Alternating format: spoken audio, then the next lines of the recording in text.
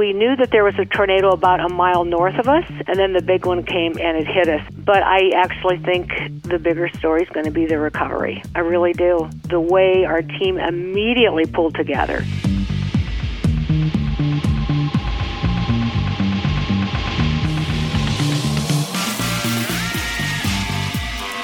Hello and welcome to another edition of the AEM Thinking Forward podcast, advancing the equipment manufacturing industry. I'm Dusty Weiss, AEM's professional nerd, Midwest enthusiast, and podcast host. And in this episode, Vermeer Corporation, famous for its iconic ag equipment and its dedication to its employees, now finds itself in recovery mode after a catastrophic tornado hit factories in Iowa. Former President Marianne Dringa joins us to talk about how a carefully cultivated workforce is now picking up the pieces from that storm, the importance of having diversity of thought on your team, and her journey as one of the first women to assert herself as a leader in the equipment industry. We're also joined by special guest co-host, AEM VP of Marketing and Communications, Nicole Halliday, and AEM's Kate Fox-Wood joins me with a new initiative to help members solve their own recruiting challenges. So, riveting stories and critical insights on this edition of the AEM Thinking Forward podcast, where each month we explore a new subject area to help keep your business on the cutting edge of the equipment manufacturing industry. If you haven't yet, subscribe to our feed so you're updated every time we put out a new edition. And for the day-to-day news in the industry, also make sure you check out our twice-weekly e-newsletter, The Industry Advisor. Some recent advisor headlines include Hubertus Mühlhauser, the new CEO at CNH Industrial, backlash over the failure to make progress on a federal infrastructure plan, and what manufacturers need to know about telematics in the big data era. Check out aem.org/news for more on these and other stories. So on now with this incredible story about Vermeer and the tornado. Vermeer, by the way, is the site of our next Thinking Forward event on September 18th. And when we first planned all this, we saw an opportunity to celebrate a longtime figure in the ag equipment industry. Vermeer Corporation builds tractors, directional boring equipment, trenchers, forestry tools, many other products. It has a sterling reputation for its workplace culture, which allows this hometown company from Pella, Iowa, to compete with manufacturers on a global scale. And the product of this culture is a top-notch workforce that goes above and beyond the call of duty. But we didn't know then that the mettle of that workforce would be tested like this. On July 19th, an F3 tornado slammed into Vermeer's production facilities in the middle of a busy Thursday afternoon. The damage was incredible. At least 2 production plants and a waste management facility were destroyed. Other parts of the facility suffered damage as well. Too often, I think, the word miraculous gets tossed around to describe situations like this, where there were no serious injuries. In point of fact, our next guest will tell you that the reason no one was seriously hurt was because this top-notch workforce sprang into action and saved the day. Marianne Dringa is the former president and CEO of Vermeer Corporation and still serves as board chair. She continues to play a critical role in forging Vermeer's workplace culture, and she is a pioneering leader in the manufacturing industry. Marianne Dringa, thank you for joining us on the AEM Thinking Forward podcast. Delighted to be with you. First of all, please let me convey to you from all of us at AEM and in the industry how relieved we are to hear that no one was seriously hurt when that tornado hit the Vermeer Mile in Pella. I know there's still a lot that you guys are in the process of figuring out, but how is everyone doing out there? Well, thanks for asking. It's been an interesting and challenging last 2.5 weeks, but I think everyone is doing fantastically well. The spirit that we have around this recovery effort has been phenomenal. Safety is so important to Vermeer in everything we do, and so knowing that people on site were safe was a first priority, and we had customers and dealers with us, and so that was added a little interesting twist to the whole event. But since the tornado, we've had tremendous outreach from local communities, from the state, from the nation, and certainly from many, many AEM members, for which we are very grateful and very humbled. This week, we have over 90% of our team is back, most in their regular jobs, but some in temporary positions just to help with continued cleanup, with checking of jigs and parts and whole goods. I mean, the amount of work is pretty outstanding, but we've got a team that's really pulled together and has been organized in the whole process. And consequently, the day after the tornado, we had pretty much people working through that night, but the day after we were able to start shipping parts, our parts distribution center itself was not hit. However, some of the plants that produce the parts that go into the parts distribution, the manufactured parts, they had been hit. So, this was no small task. And we were shipping whole goods out on the next Monday, and we have continued to ramp up shipping over the last 2 weeks. That's incredible to hear, and like a lot of people, I think, in the immediate aftermath of the storm, I was glued to the media coverage, and you saw it on social media with a hashtag Vermeer Strong, and I think this is really just an incredible example of a workforce that's picking Vermeer up off the ground and putting the pieces back together. Yeah, it's a great story, and the team's just been incredible, whether it be cleanup, the extra hours people have been working, continually working with our customers and our dealers and our suppliers. So it's been an all-out effort, and I think it really has typified Vermeer Strong. Where were you when the storm hit, and what did you experience in that? And I was in the Global Pavilion, and interestingly enough, we were offering some extra seminars for our customers who would come from all over the world. It was our 70th anniversary customer event, and we were in the third session. Towards the end of it, and my phone weather alarm went off, and it buzzed pretty loudly, and then the whole system started buzzing. And I said, okay, I think this is the real thing. We need to get everyone down to the first floor and in a shelter. So our classroom and other classrooms that were meeting all went down to the first floor of our pavilion and went into, we've got 2 sets of restrooms which serve as tornado shelters. Many of us went into the kitchen area, the catering kitchen, which is also a tornado shelter. And we were in there quite a while, and, we were making the best of it. One of my team members had picked up some of the Dutch pastries that were had been out in the hallway. He brought them in. He was starting to serve pastries to people. We had coffee in there. And a lot of people were asking me, so exactly what is a tornado? Again, we had folks from all over the country and all over the world. Oh, wow. And is it like a hurricane? Well, no, it's not really like a hurricane. And here I was saying, my dad actually built these buildings separately so that it would be kind of a community of team members working together. But also, I remember him saying, we don't have all of our machine shop or all of our welding in one plant. So if we ever got hit by a tornado, literally, he said this, we would be able to have an area to duplicate what we would need to do to be able to get back faster. Well, never expected us to really be hit. And we knew that there was a tornado about a mile north of us, and then we thought we were maybe all clear, and we were told, no, we got to stay in the shelter because there might be something more coming. And then the big one came, and it hit us. And when it hit, the electricity went out, and literally we felt a pull through the doors out into the hallway, and later on found out that the major big doors into our arena, and I was quite a ways from the arena actually, had both been blown in or out, and we were on the edge of it, but it had a pulling force. It was scary. And then coming out and, with no electricity, going out, and there was glass in the parking lot of the pavilion where I was. I could see cars piled up on top of each other in the parking lots nearby. Could not see the 2 plants that were most affected yet at that point, but the fear was, have we had loss of life? Well, and what a relief, again, to find out after the fact that because of the preparations that you've taken as a company, nobody was seriously hurt through the course of all this. All due credit to your company and your workforce for really saving the day there. And what an incredible chapter to add to the Vermeer story as well. Yeah, it really is. 70 years, this has been the most dramatic thing that's ever happened to us.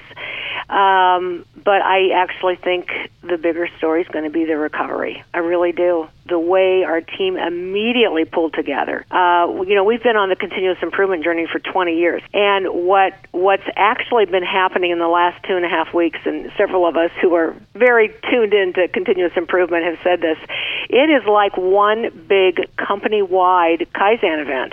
It's very intense. We break into small teams. We have work to do. We find out if there are barriers. We come back. We try to break down those barriers. And everybody pulling together, all adding value. So a lot of our continuous improvement work of the past 20 years, I think, is helping us in this recovery stage. For instance, with our lean work, before we had things in batches and nothing was on wheels. Now everything's on wheels. All the carts of the parts that go, directly to an assembly line. All the jigs and fixtures are on wheels. Everything's labeled. Workplace organization is a big part of our journey. And so just a lot of the things that we've done in our lean journey have helped us be able to literally pick up a line and move it to a different plant quickly. I mean, definitely, we were prepared in a lot of ways to be able to turn this recovery into a story. That's a very positive one. Well, and it's going to be something that I think that our members can learn from as well when they come to visit your campus in September. And that's sort of where I want to turn our focus now to a broader discussion about Vermeer's workplace culture and your role in shaping it particularly. And in doing so, I want to acknowledge that rising through the ranks to become an executive at a company like Vermeer is an impressive feat in its own right. But as one of the first women to assert herself as a strong leader in this industry, Marianne Dringa, you likely face challenges that I might not fully comprehend. And so I think there's some value in bringing another voice into this discussion, one whose experience and expertise might parallel your own in some ways. Nicole Hallida is AEM's Vice President of Marketing and Communications. She's been working in the industry for more than 20 years and has a deep understanding of what it means to be one of the first. Nicole, thank you for joining us on the AEM Thinking Forward podcast. Thank you, Dusty. Hi, Mary. How are you doing? Hi, very good, Nicole. Nice to hear your voice. Nice to hear yours, too.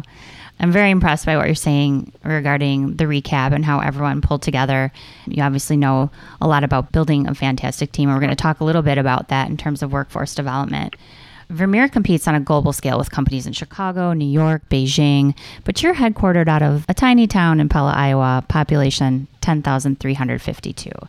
Can you tell me a little bit about how you've turned that to your advantage? First of all, I'm biased, but I think the Midwest is a great place to have a business, and I think Iowa is a great state. Iowa was recognized a few months ago by U.S. News and World Report as the number one state, and high rankings in infrastructure, healthcare, and education. So, yes, we have different things to offer than a Chicago or a New York, but we think, some pretty special things to offer. Quality of life, great education, community, and really a good transportation as well, and more recreational opportunities for folks. So for families, it's actually not as hard as people might think to attract a great workforce, because we do have quality of life and education and clean air and water, which are important for families. For millennials, maybe a little bit harder.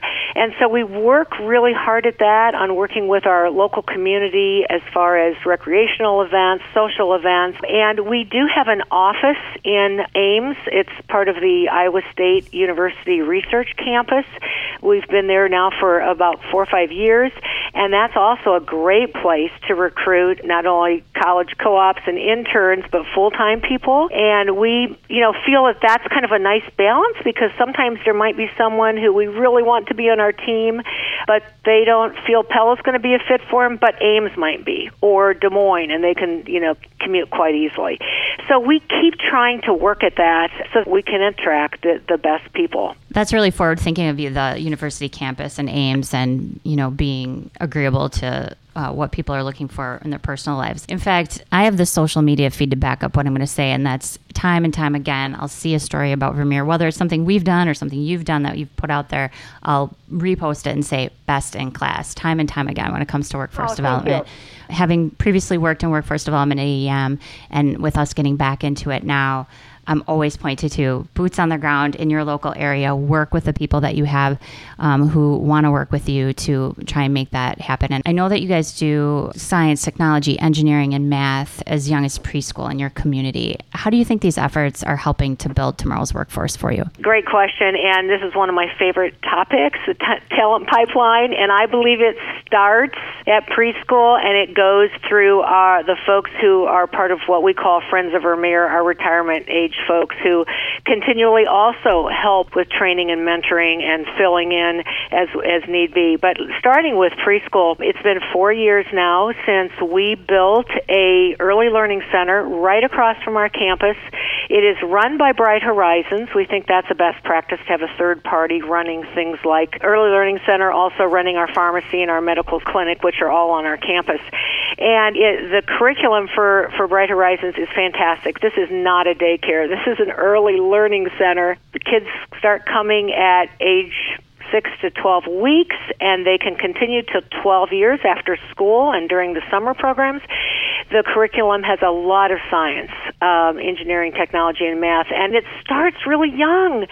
You know, when the kids are served family style, they count out how many beans they have on their plate as soon as they can start talking almost. And they also have a great curriculum for art, for music, for physical movement. But I think it's great to start kids early. And one of my favorite things is during Engineering Week in February, we always have engineers that volunteer to go into the schools too, but also to go over to Yellow Iron Academy. That's the name of our early learning center. And they do projects with the kids, and the kids get so excited about inventing. I mean, there's no more creativity than in a preschool, right? And they get so excited about the things that they can invent, and they do projects with these engineers. I think it's a great start because it's very much equal. Girls, boys, no matter what, everybody can have great fun doing projects. And then we continue with just a lot of different things, K through 12 and beyond, as we really invest in the talent pipeline. As if your career isn't amazing enough, you're leaving a lasting legacy in your community with youth. That's amazing. Can you tell me, maybe for a company that wants to get started in something like this? I know we're facing members coming to us and saying, help us along. What can we do? Where do we get started? You guys are really established in this area, but for maybe a small to mid that is feeling overwhelmed, do you have any advice on just where to start? Sure. Getting to know your local schools. Just a simple thing that really can be done quite easily is getting with one of your local high schools and offering that you're willing to have a shadowing program at your place of work. So we've been doing this with one of the high schools for probably a good dozen years, where we'll have about 12 students, and the high school does work, with business industry on this, and they let all their kids decide on a shadowing program for about a week and a half. And so we have a number of students who come and they shadow engineering, they shadow finance, they shadow manufacturing, HR. We've had shadows over at Yellow Iron Academy. And they really get to see what is involved in today's manufacturing, which many of them have a really outdated view or perspective of what manufacturing is about today. And so I loved it when one of the students who shadowed one of our computer programmers for a week and worked with him, he said, wow, it was just amazing at what this computer programmer did. And he said, and I actually found a real-life application for algebra. It's that kind of thing. You got to give these kids real work-based learning opportunities so that they understand, even if it's a day or even if it's something that a business would offer in the summer, would be one way to start. Another thing which the National Association of Manufacturers and the Department of Commerce have been very big at promoting over the last multiple years is Manufacturing Day. And you can do anything from invite a classroom to come and experience what manufacturing is about, or to work on some projects, activities to understand manufacturing. So not only do we have the weld simulator and the paint simulator and horizontal directional drilling simulator, but things like a currency table where we've got lots of different kinds of currencies, and the kids have to try to figure out what currency is worth more. Is a Chilean peso or a British pound worth more? And just understanding that that's also part of manufacturing today. So again, I think it's really overcoming this sort of old-fashioned understanding of manufacturing. Another thing we do, which is also, I think, a thing other companies should pick up on, is we invite teachers in the summer. We are able to work at that they can get educational credit for that through one of the local private institutions, and then through our foundation, we do pay them a stipend to come in. But I'm not sure you'd have to do that. I think you could invite teachers in to understand your business, and they make a huge difference in how they then talk to their students about manufacturing opportunities. I love that. And especially when you said sixth grade. I remember doing our research, we found that by age 11, kids didn't know what they wanted to do. They had ruled out what they didn't want to do. And so I think your message of, don't discount how young you have to start having those conversations is really a good one. So I want to kind of ask you about the family business and the dynamic of that. I know your family owned and were founded in the 40s by your dad, Gary Vermeer. Your brother Bob headed the company. Then you took over as president in 2003, and you handed the reins to your son Jason in 2015. What's really admirable to me is the line of family succession is not a given at Vermeer. Can you tell me about the Vermeer succession rules and why they are important? Sure. My brother Bob and I actually, nearly 30 years ago, realized that family businesses can be difficult. They're not easy, and that a lot of family businesses do not transition well between second and third generation. Actually, a lot of them don't transition that well between first and second. The stats are 30% get to a second generation, 11 to 12% get to a third, and only about 4% get to a fourth. So we decided we wanted to see if we could break the mold and do a better job. And so we worked with this consultant, and the kids really all had input into a family employment policy. And the policy states very clearly that we want to have summer jobs for shareholders to understand what are the opportunities in a manufacturing entity. But anybody who'd want to come full-time, there was no entitlement, that you had to prove yourself, and that we felt it was important, and these young people felt it was important that everyone at least have a college degree and preferably a graduate degree, that they would have worked somewhere else for 2 to 5 years and be promoted during that time, and then apply to either the CEO or the chair to ask about open positions. And it was also sort of in our employment policy that there needed to be a real position, not just something made up for that person. Once they were in the company, they would then be followed by our independent directors on the HR committee of our board. I think it's worked. I mean, we've Well, clearly, look at Jason, right? I mean, yeah, right. Jason followed the rules. He was the first one to come in, got, a mechanical engineering in undergrad, and then an aero-astro master's at MIT, and then went to work for JPL in California for 4 years. And while he was there, he also got his MBA from USC and had phenomenal opportunities at JPL. He was a systems engineer, also project engineer.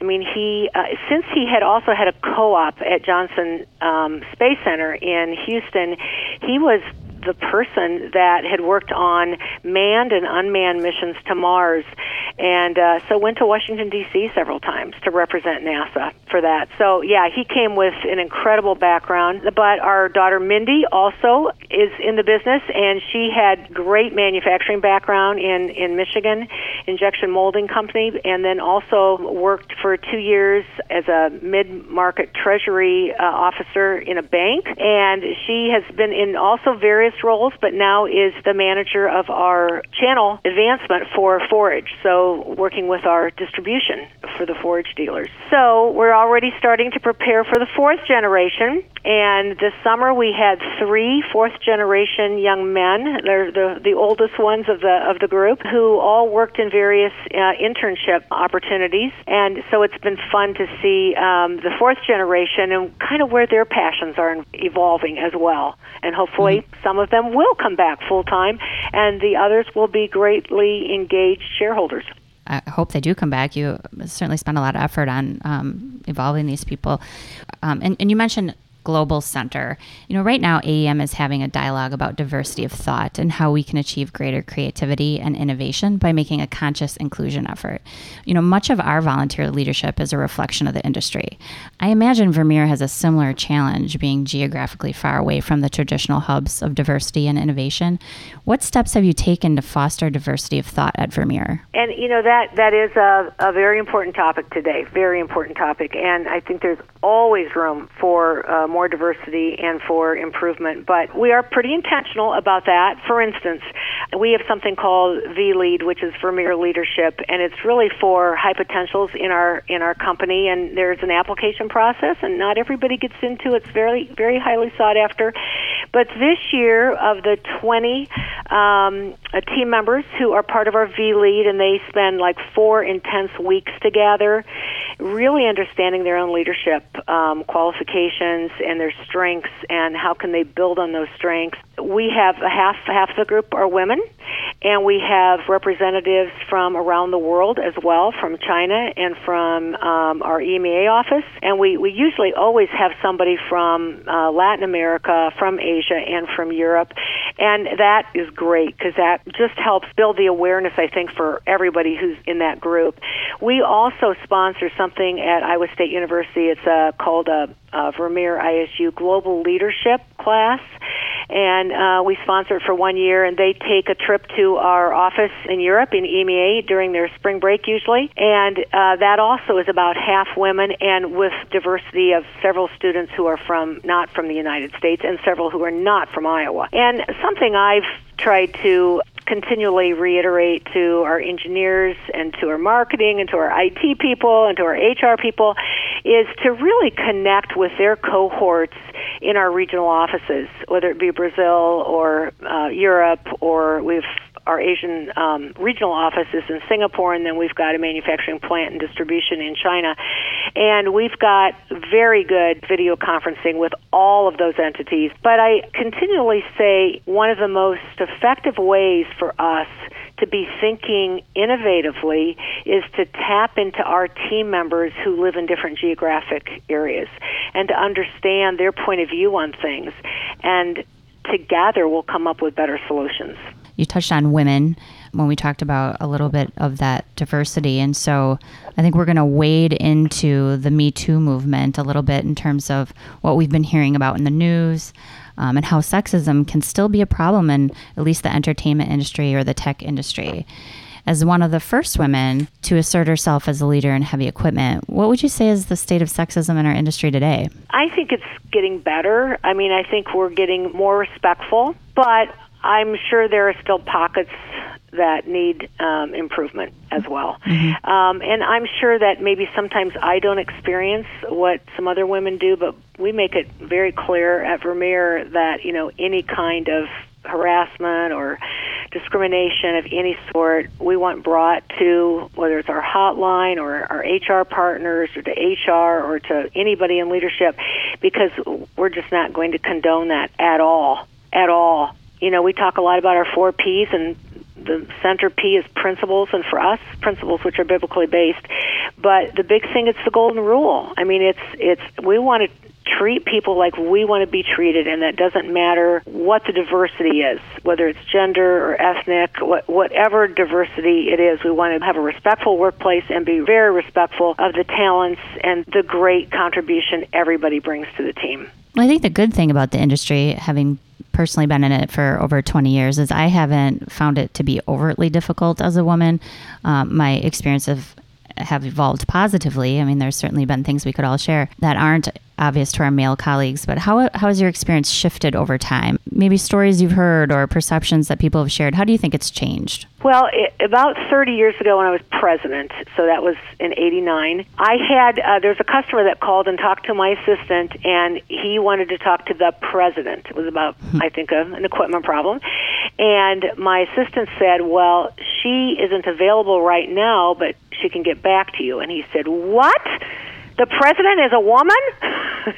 and my assistant said yes, and gave my name, etc. And he hung up. But to be honest with you, I think that's the only time I've had a real like snub, and I've had some great opportunities. I was the first woman to chair the Iowa Association of Business and Industry, I think, in 90 years. We've had women since then chair, but I was the first one. And I remember one of the other board members who was meaning well. He was meaning to be positive, but it wasn't necessarily the most positive. He said, I really like you because you think like a man. And I just took that and I thought, oh, that's okay. I mean, he's trying to be positive in his own way, and I tended also not to get ruffled by those kinds of things. But I would say what's been fun for me, like at trade shows and things, to see more women getting involved, particularly maybe in their family businesses, and not only just in quote accounting and kind of the inside work, but also get involved in running directional drills and involved in operations. And so I think all of those things are going to help us as we go forward, but there's still a ways to go, and I think we need to be diligent and continue to be respectful, and also realize that if there are areas where we're not seeing that respect, to make some countermeasure changes pretty quick. I agree. I know personally I've just learned, or at least felt the value of making an effort to build up my female colleagues or my direct reports who are women, mentoring them to try and kind of send the elevator back down. I think I heard that phrase one time, and I think that's important. Can you share, just as an industry trailblazer, I mean, what are some techniques that you use to make it easier for the women who will come after you? For sure, I try to encourage them in their careers. We have a neat group at Vermeer called Women in Manufacturing. They do a lot of phenomenal work. They actually man a lot of the STEM booths and activities that we do sometimes in the local communities. But they also do lunch and learns, and it's open to men and to women. And their sponsor is the president of our industrial segment, Doug Hunt. So, it's definitely a collaborative effort, but it's really a group that encourages each other in their careers. How do you handle talking to men about this, or getting them to be part of the women topic within the industry? I've been to a number of industry sessions where a gentleman was talking about, I just have to be honest. I feel like I got to be careful here. I don't want to offend anyone. And yet you knew he was a really well-intentioned gentleman on this topic. What do you tell your male colleagues about how they can support women in this industry? Yeah, I think encouraging them to be respectful in the way that they interact with everybody on the team, including the women that are on the team, and giving feedback. I know what you're saying, though. I think men in some ways almost are withdrawing a little bit in some cases because they don't want to be seen as doing anything inappropriate. So, I think always asking, is this appropriate for this setting, and how do I want to be viewed is important. And again, I would encourage them to do things like Doug, who's our sponsor of Women in Manufacturing, is sponsoring some of the things that really show your commitment to diversity in all levels of the team in the workforce. I think that's a great idea.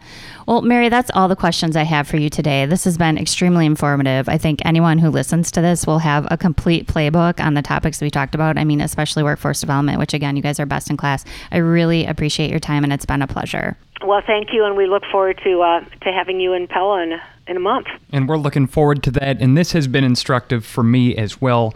Mary Ann Dringa is the former president and CEO of Vermeer and currently chairs its board of directors. She was interviewed today by Nicole Hallida, AEM's Vice President of Communications and Marketing. Mary, thank you for sharing your expertise from the industry, and thank you both for joining us on the AEM Thinking Forward podcast. And once again, you could see firsthand how Vermeer is recovering from that tornado, learn about workforce development from an AEM panel of experts, and hear about the culture of creativity from Matthew Lunn, former writer and animator for Pixar and The Simpsons, two of my all-time favorites. All that at AEM's next Thinking Forward event on September 18th at the Vermeer campus in Pella, Iowa. There are also still two other of those events this year, October 16th in Indiana and November 6th in North Carolina. They're a great chance to learn something and network with other professionals from the industry. Visit aem.org/think to learn more and sign up. Of course, Vermeer's workforce is a product of several generations of careful management. But with the economy humming and workers in short supply, even they will admit that recruiting good talent is a little bit harder than it used to be. After all, the unemployment rate is lower than it's been in a generation, baby boomers are retiring at an unprecedented rate, and the younger generation of workers has less technical training than in the past. So, in response to concerns from our members, AEM has been working to launch a toolkit program that will help equipment manufacturers augment their workforce development plans and take advantage of all the resources that are available to them. This effort has been spearheaded by Kate Fox-Wood from our DC office, and she joins us now. Kate, thanks for joining us on the AEM Thinking Forward podcast. Thanks, Dusty. It's great to be here. So I started to set the stage a little bit, but what's the background to this project and how did it come about? So AEM members approach the workforce development issue from several angles. They're facing shortfalls on the manufacturing shop floor with positions that range from mid-level management to painters. Of course, welders remain in high demand. We hear that time and time again. And then you turn to their dealer and distributor networks. You're talking about a severe shortage among service technicians who are responsible for servicing and repairing equipment for the end user. And that's another huge concern in terms of workforce for our manufacturers. So knowing this, we've assembled a workforce development task force that is a cross-sector group of AEM member representatives who set about identifying what role made sense for equipment manufacturers to play in closing the skills gap. There are a ton of initiatives and organizations doing great work, depending on what industry you're talking about. In our case, it's manufacturing, but there's others involved in construction, others involved in healthcare. Name an industry, essentially there's a skills gap going on there. So we wanted to contribute, not be duplicative, and ensure that the programs and things that we were pushing for made an impact on equipment manufacturers overall. I like to think that as far as problems go, having a problem of too many people who are employed is a pretty good problem to have, but it certainly puts the squeeze on our membership. How does this toolkit then help our members deal with these problems that they're having? So I'm going to throw some numbers out for you. Exciting. The manufacturing sector alone is going to need to fill 3.5 million positions over the next decade. Now, this doesn't just include equipment manufacturers, but it's the manufacturing industry overall. Of that 3.5, as many as 2 million are just going to go unfulfilled, because we just don't have the workers that are skilled enough to fill those jobs. That's startling. It's shocking. Based on this, we always make the case that equipment manufacturers need to be involved in the solution to fill this gap. In the construction industry, which is a critical industry for AEM members, it's facing a 1.5 million craft worker shortage.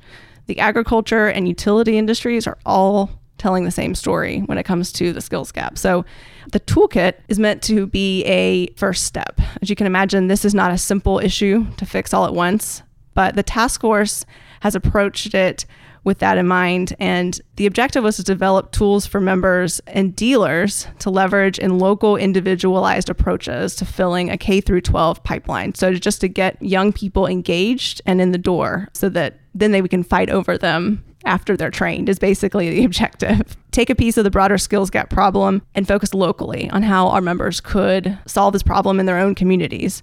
So the toolkit takes the user step by step in developing a strategy that's the right fit for them, considers the resources that they have available, and gives them several tactical options to deploy, such as how to host a facility tour for their middle school, how to initiate a non-industry partnership with a group like the Chamber of Commerce.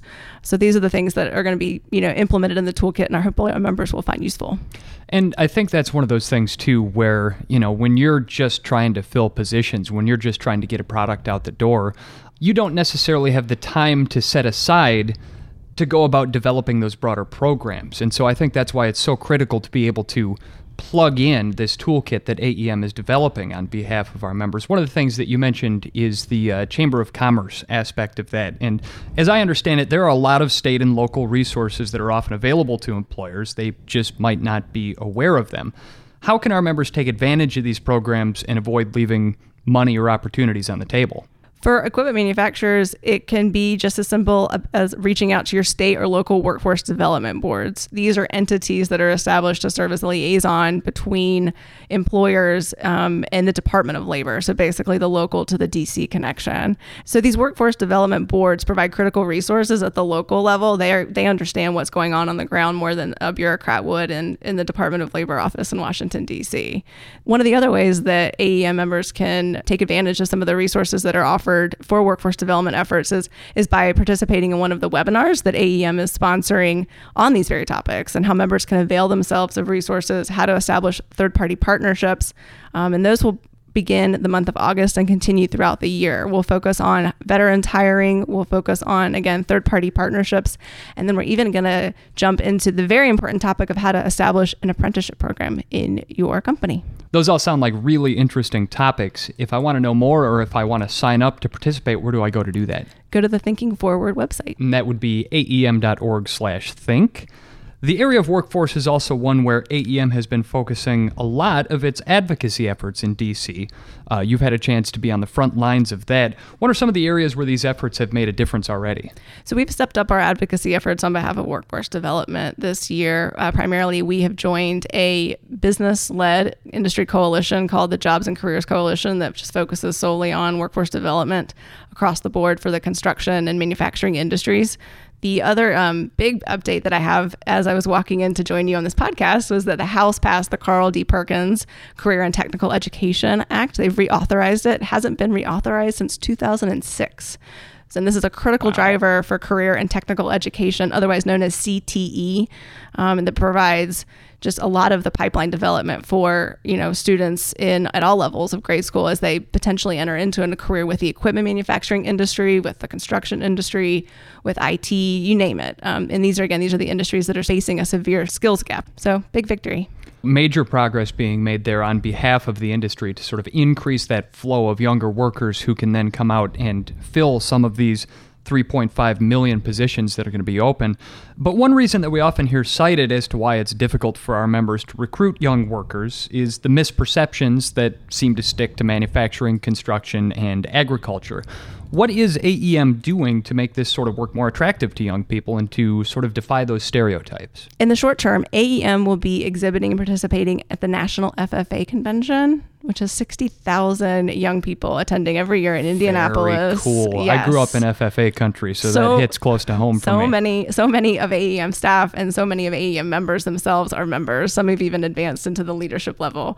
I've learned a lot about the corduroy jacket over the past couple of weeks. So we're really excited to be there. A number of AEM members exhibit themselves. And so our objective at being at National FFA is to expose attendees, guidance counselors, teachers, as well as FAA members themselves, about what a career in equipment manufacturing could look like for them. Well, excellent. It's all very good, important work being done on behalf of the manufacturers that make up the membership of AEM, and we thank you for doing it. We know you guys work real hard in the DC office. Once again, to reiterate, if you want to sign up for the series of webinars that's being put on these topics, or to learn more about the toolkit that's available, make sure that you visit AEM's Thinking Forward website. That's aem.org/think. Kate Foxwood, AEM's Director of Infrastructure Policy, Government, and Public Affairs, thank you so much for taking the time to join us on the AEM Thinking Forward podcast. Thanks, Dusty. And that is going to wrap up this omnibus edition of the AEM Thinking Forward podcast. If you enjoyed yourself or learned something today, make sure you don't miss an episode. Open up your podcasting app and subscribe to our updates. Leave a comment or a rating, maybe. If you've got something to say to me direct, shoot me an email. podcast@aem.org. Need another way to stay on top of industry trends? Follow AEM on LinkedIn. Just search up the Association of Equipment Manufacturers to see the news and events that are relevant to you and your business. The AEM Thinking Forward podcast is brought to you by the Association of Equipment Manufacturers. Little Glass Men does the music. And for AEM, thanks for listening. I'm Dusty Weiss.